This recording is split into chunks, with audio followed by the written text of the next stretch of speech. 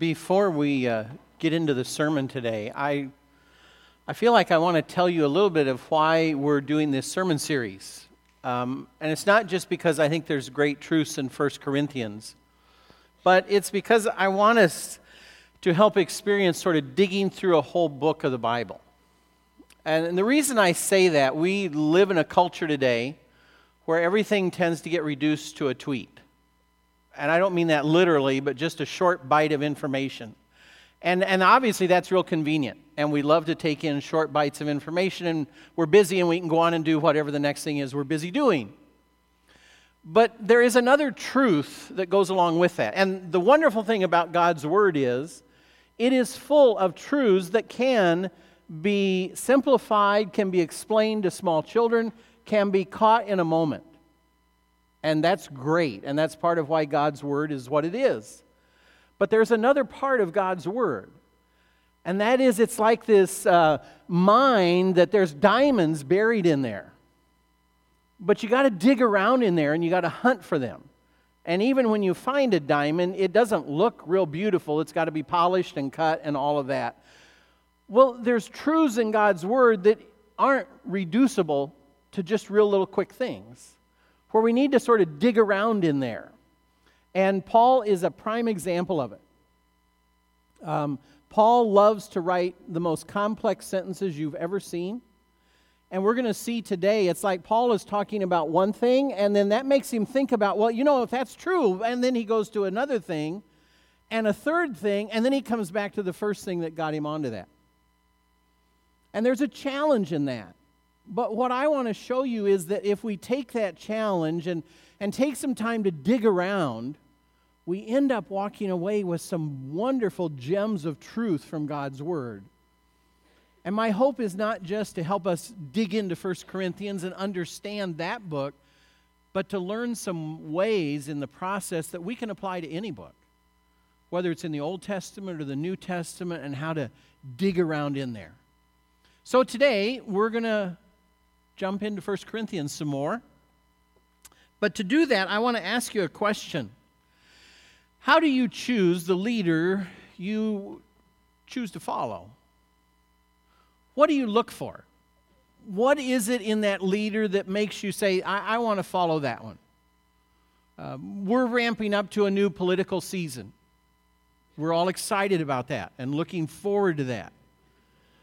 But the reality is we're going to make choices about which leader we want to back, choose. And it's not just in politics. We have that in workplaces, in circles of friends, on a team, you name it. We sort of end up saying, I think I want to listen to that guy. Or she seems to always say smart things. I want to hear what she has to say. How is it you choose your leaders? It's not just an arbitrary question. Actually, it's a pretty important question, because the leadership you choose can be a very divisive issue. We certainly see that in politics today. You know, which leader you choose has all kinds of repercussions with it. And I better not mention that on Facebook, because then I'm going to be, and all of this, and what leader you choose can be pretty divisive. And in that process, leadership can create conflict and divisions. And that's exactly what was happening in Corinth. There's an old African proverb that says, when the elephants fight, the grass gets trampled. When the elephants fight, the grass gets trampled. There's a lot of truth to that, isn't there? It's not just about leaders disagreeing, because it trickles down and affects everyone if there's divisions and conflict over leaders. And that's exactly what Jesus knew would be so important for us. And a couple times today in this sermon, you're going to see another principle about opening up the New Testament, and that is there's certain themes that get repeated. And as you look at those, you want to watch for those themes. And today we're going to look at a couple of them that are very important. One of them is the unity that we have among us as Christians. If you turn over to John, Jesus prays for how the Christians can all be one. And this is so significant to me because of it's John 17.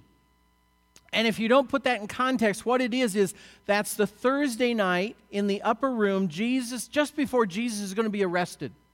So he is literally sitting with his disciples for the last time he's going to be able to talk to them. Because he's going to be taken away, he's going to be arrested, and he's going to die on the cross. And he knows this. And so I think it's pretty easy for us to be confident that he's saying, this is really important stuff because I only got one more night with you. And notice what he prays for in John 17. My prayer is not for them alone. I pray also for those who will believe in me through their message. That's us. Through the message of those first 12 disciples, we now are believers. And his prayer is, verse 21, that all of them may be one, Father, just as you are in me and I am in you. May they also be in us, so that the world may believe that you have sent me. Jesus, the Father, us, all together in unity, all one. I have given them the glory that you gave me, so that they may be one as we are one. I and them, and you and me, so that they may be brought to complete unity. Then the world will know that you sent me and have loved them even as you have loved me. In Jesus' final prayer, he lays out how important it is that the Christians be together, his followers.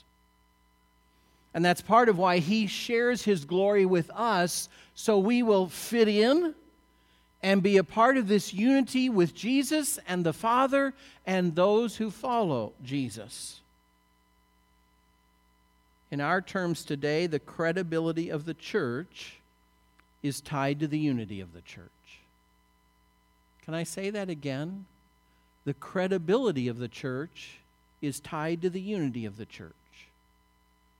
And that's why Jesus prays for our unity, and why it's so important for us to be together. And based on what he says there in John 17, our ability to have God's power come and move here and work in us is tied partially to that unity. One body. Paul knew this to be true. Paul understood that principle. That's why this unity is so important. That's why he begins 1 Corinthians when he starts talking about practical issues about this very thing. Turn over to 1 Corinthians, and you want to keep your finger there in chapter 1. We're going to look at it a couple times. He begins in verse 10. I appeal to you, brothers and sisters, in the name of our Lord Jesus Christ, that all of you agree with one another in what you say, and that there be no divisions among you, but that you be perfectly united in mind and thought. The concept there is completely united, nothing between. That's one of Paul's guiding principles. This unity that was so important to Jesus, he prayed about it on his last night with the disciples. And we're going to see it again and again through 1 Corinthians. Paul will come back to this importance of us being united. I think it's a principle we need to hear again, not just as our congregation, but as Christians today in America. It's become so accepted that, we disagree and we go to a different church, and we disagree and we quit coming to church, and it's just sort of, isn't that what Christians do? And in some ways, if you look at practical practice, you'd say, yeah, that's what it looks like Christians do. But that's the very opposite of what Christ and Paul says. It's so important. If we're going to have God's power, if we're going to have any credibility with the people out there watching us, it's so important that we be one. Now, Paul writes all that because the Corinthians were not united. He goes on then in the next verse to talk about very openly why they were divided. My brothers and sisters, verse 11, my brothers and sisters, some from Chloe's household have informed me that there are quarrels among you. What I mean is this. One of you says, I follow Paul. Another says, well, I follow Apollos. Another says, well, I follow Cephas. And another says, no, I follow Jesus. I follow Christ. When Paul wrote 1 Corinthians, we know he was over in Ephesus, across the sea over in what we would call Turkey today. But some of Chloe's household had been over in Corinth, and when they got back, they said, Paul, you won't believe what's going on in this church you planted.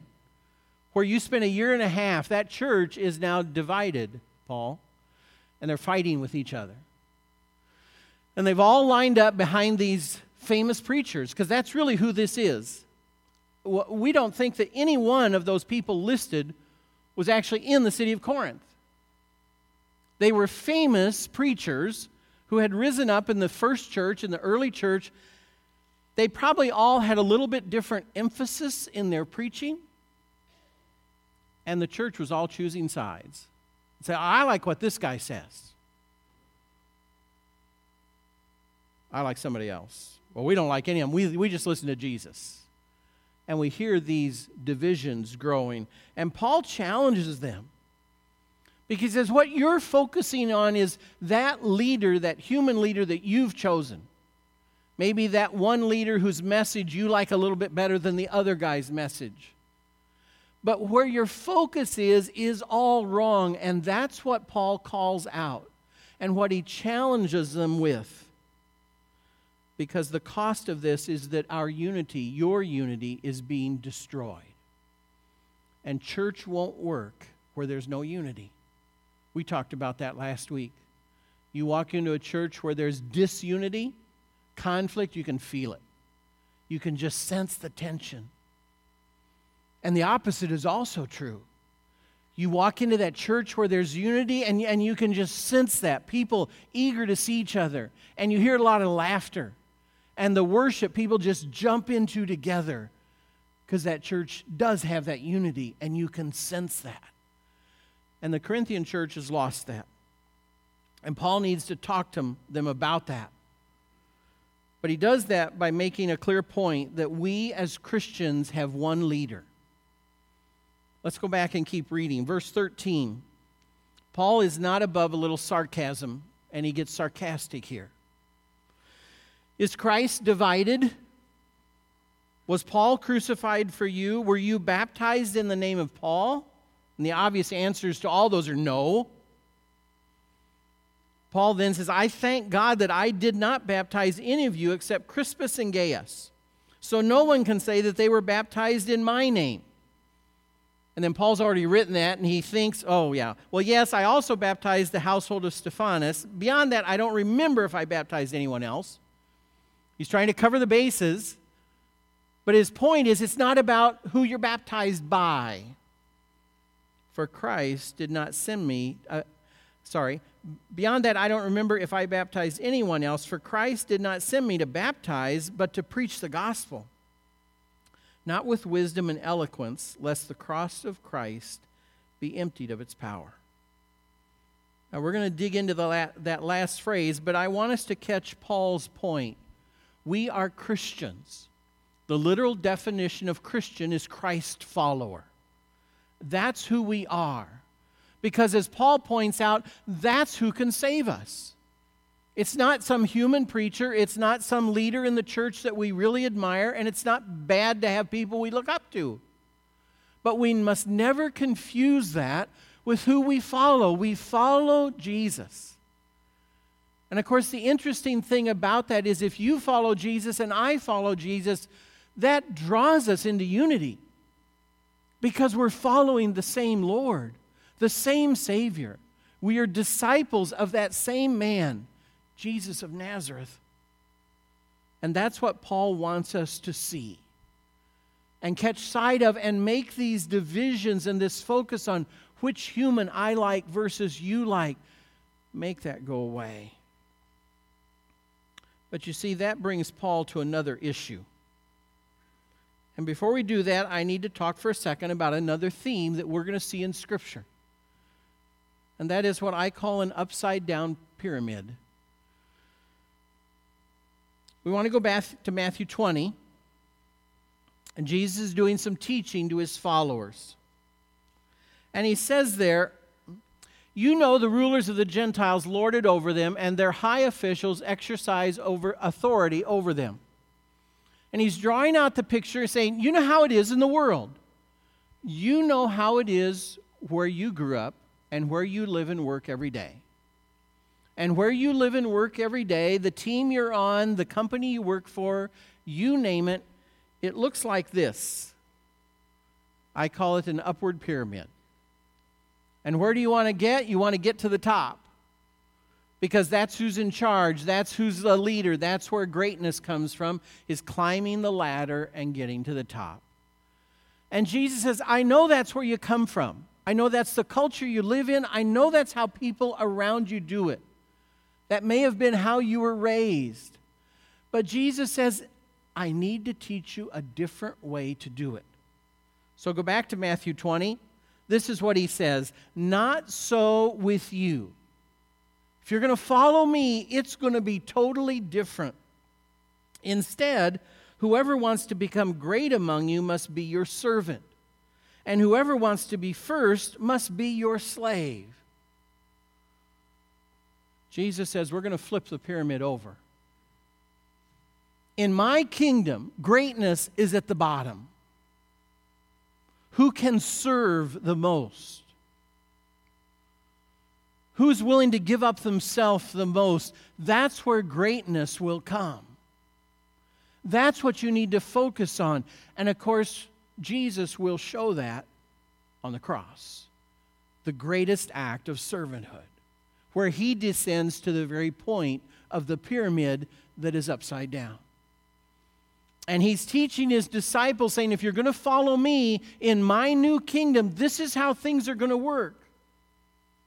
And I don't want to diminish that warning, because the challenge for us as Christians is we get that, we hear that, we read that scripture, but then we go out those doors and we go back into a world that's all built around still that pyramid like this. And without thinking, just subconsciously, unconsciously, we get drugged back into, yeah, it's about climbing. Yeah, it's about power. Yeah, it's about me and getting to the top. Because we hear those messages constantly. That's why we need to constantly come back here and take communion at a table about greatness and willingness to die. Greatness is willing to serve and wash feet and turn the other cheek and give up and be a slave to others. Jesus said, that's how it works with me. Now, Paul understands that concept. He's been taught that concept. But he understands that the Corinthians aren't getting that. That argument that's going on among the leaders and who's greatest, that's a pyramid like this. My leader's greater than your leader. And we still do that as Christians, don't we? Certain entertainers or preachers on television. Obviously, Andy Stanley is better than, and we have our whole list. And some of you out there are like, Andy Stanley, are you kidding me? We still do it today. We still struggle with that. And Paul challenges us because what he's learned from Jesus is that weakness can actually be powerful. And that's what he talks about next. Remember that phrase that he ended with, lest the cross be emptied of its power. Now, when Paul says that, that brings up a concept he's going to talk about. But think about that concept. The cross is powerful. Well, the cross was about losing.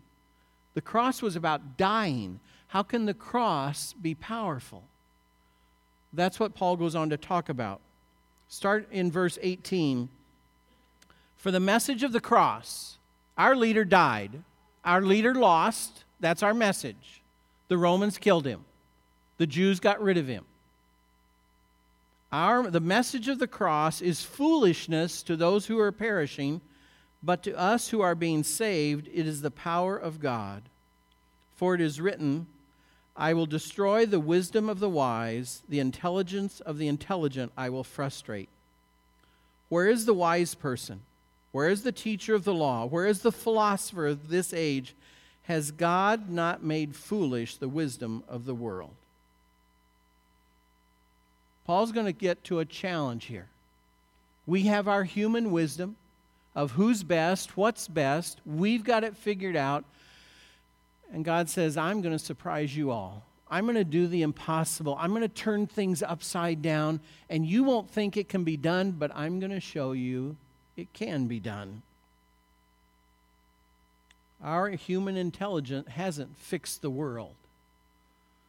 We're getting wiser all the time, no doubt about it. The amount of information we have is just exponentially growing. And yet I think most of us would say our world is more messed up than it has been. So why isn't all of this knowledge helping us? Why aren't we solving the world's problems? Why aren't we fixing human relationships? Things are getting worse. And Paul, 2,000 years ago, said, yeah, people are going to rely on human wisdom and human power, and it's not going to work for them. It's not going to get them anywhere. Go down and pick up in verse 21. For since in the wisdom of God, the world through its wisdom did not know him, God was pleased through the foolishness of what was preached to save those who believe. Jews demand signs, Greeks look for wisdom, but we preach Christ crucified, a stumbling block to Jews and foolishness to Gentiles. Can you stop there for just a second, and then we'll read verse 24 in a minute. Paul was speaking, remember we talked a week or two ago that the Corinthian church was very diverse. There would be converted Jews there would be converted pagans, Greeks. But they came from very different directions. The Jews were always looking for a sign. We know the Messiah is coming, and we will know the Messiah is here when he does all these big miracles. And if you want us to believe in Jesus, we want to see these big miracles. The Greeks, they were philosophers. They created all of our a lot of our great thinking. So they wanted to sit down and give me arguments, show me this logic, give me these points, explain your philosophy, and if your philosophy sounds smarter, then we'll believe in your philosophy. And Paul says, you know what? God's going to shock everybody because he's not giving signs. Jesus didn't give a ton of signs. In fact, the cross is the opposite. The cross would cause the Jews to say, well, that settles it. He's clearly not the Messiah. He just died. If he was the Messiah, he would have defeated the Romans, walked off the cross. Nobody could have heard him. Then we would have believed in him. That Jesus, he died on the cross. Forget him. And the same for the Greeks. This is your logic. This is your great philosophy you're laying out for us. Come lose? We don't want to believe in that. The message of the cross, Paul said, to those kind of people, it's just foolishness. That's crazy. Who would want to believe in him? But then in verse 24, but to those whom God has called, both Jews and Greeks, Christ, the power of God and the wisdom of God, that's who we're preaching. For the foolishness of God is wiser than human wisdom, and the weakness of God is stronger than human strength. What we're preaching is God's wisdom, which is, as Paul says, God's dumbest idea is wiser than our greatest genius's insight. And God's weakest moment, the tip of his little offhand finger, the weakest digit you ever want, whatever you want to imagine, is stronger than the strongest person who's ever lived. That's who God is. And God wants to teach humans a lesson through Christ and the cross. The cross is a symbol of weakness. But we know, those who believe, we know the cross, that wasn't losing, it was winning. That wasn't weakness, that opened the door to the greatest power Christ has. What we sing about, I thought about that this week. We really don't, other than one time a year, we don't sing most of our songs about Easter morning. We don't put on a necklace an empty tomb. we wear the cross. We have the cross over this room, not an empty cave. Because the power of Christ was in the cross. And as Christians, we get that. And the unbeliever sits there and says, you're following a loser. He died on the cross. And we say, yeah, he did. And we are so glad he did. Because he wasn't losing, he was winning. This wasn't God getting caught in a stupid idea. This was God's genius idea, and he just played checkmate on Satan. And Satan is sitting there speechless because he just lost the game. A second after he thought he'd won the game. And Paul said that's why we don't want to look anywhere else but to the cross. And we don't want to take away the power of the cross. And why we are happy to preach Christ crucified. Because that is the ultimate power of God showing. It's not human power. It's not human genius plans. It's the shocking, surprising, unexpected power of God. That's what we need to focus on. Not human leaders, not human ideas. That's never what the church needs to be about. It's about Christ, this amazing man who was willing to die on the cross to win the greatest victory in history. Now, Paul goes on to say, you know what? We're examples of that. We are examples of that as well, not just Christ on the cross. Go back with me and read, starting with verse 26. Paul turns to them and says, brothers and sisters, think of what you were when you were called, when you became Christians. Not many of you were wise by human standards. Not many of you were influential. Not many of you were of noble birth. You were ordinary people. But God chose the foolish things of the world to shame the wise. God chose the weak things of the world to shame the strong.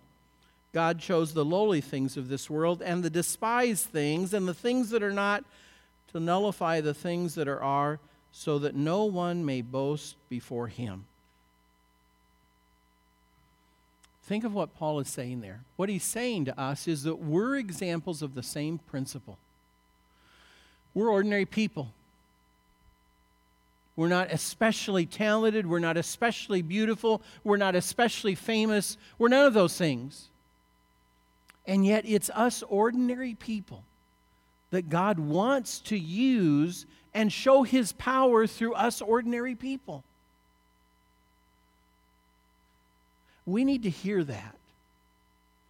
Because as I talk to people, hey, why don't you do this? Hey, why don't you try that? Oh, I'm not good enough. Oh, you get somebody else who's better at it. We're focusing on our weaknesses. But you know what Paul says? Well, of course, that's good. Because God delights in taking people who aren't the best and using his power to accomplish amazing things through them. Because what happens then? People aren't focused on me or you. They're saying, look what God did through, and the focus is placed on God and his power and how amazing God is. He uses these ordinary people, and working together, look what they accomplished. It's the same principle as the cross and the power of God shown through the defeat on a cross. God delights in ordinary people when they say, God, I'll let you use me. I'm nervous. I'm not sure I'm the best one for this, but if this is what you want me to do, okay, but you're going to have to help a lot. And he says, that's exactly the way I want it. In fact, if we would say, God, you're lucky you got me, and I got this all figured out, and I'm going to do this, God would say, I can't use you. Please hear that. He would say, I got to find somebody else. You're overqualified, and you'll rely on your human strength. And then people will be praising you, not me. I like that average person who walks into it and says, God, you got to help me here. And he says, I will. That's what I delight in doing. I can take a cross and turn it into the most powerful thing in history. I delight in helping people who are weak. Well, Paul doesn't stop there. He gives one more example, and that's himself. If you go back to the end of chapter 1 and the beginning of chapter 2, he says there, and so it is with me, brothers and sisters. When I came to you, I didn't come with eloquence or human wisdom as I proclaimed to you the testimony about God. For I resolved to know nothing while I was with you except Jesus Christ and Him crucified. I came to you in weakness, with great fear and trembling. My message and my preaching were not with wise and persuasive words. I wasn't a great Greek orator. I came with a demonstration of the Spirit's power, so that your faith might not rest on human wisdom, but on God's power. And in a sense, Paul is holding himself up as the way leaders need to function, as compared to the leaders that were causing division in the church. It's not about the humans. You need to look for a leader who comes in humility and says, it's not about me. If I lead you, it's because of God's power flowing through me. It's not about my great gifts and abilities. It's about what God can do through me. Paul says, I'm right in there with the rest of you. I'm average, I'm weak, I don't have all these great skills. I'm just trying to let God use me. Happy to do that, because then you're going to focus on God and His power and not me. And Paul's, basically his point is, if you'll focus there, this leadership division that's tearing your church apart, it'll go away. Because it's not about the human leaders. It's about Jesus. And it's about His power on the cross. And the more we get that and apply that to our own lives, it's not about me. In a world, I just am amazed at our culture right now that is still addicted to the concept, if I focus more on me, things will get better. It's not going to work. We have to look beyond me, and we have to look to Christ and God's power. And the Spirit's working and serving the very concepts Jesus taught and lived out 2,000 years ago. And it will draw us together, and it will unleash God's power in us when we look to Christ, a servant dying on a cross for us, and we follow Him. Let's pray.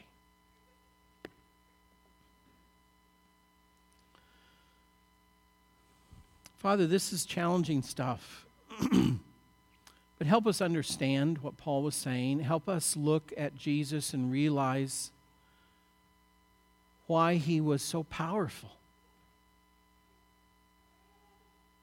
Thank you for leaders that you give us who are servants,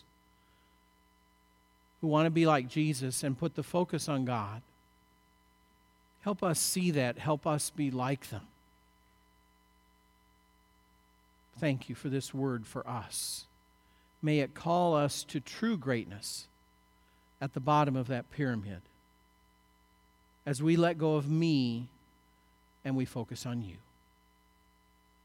In your Son's name, amen.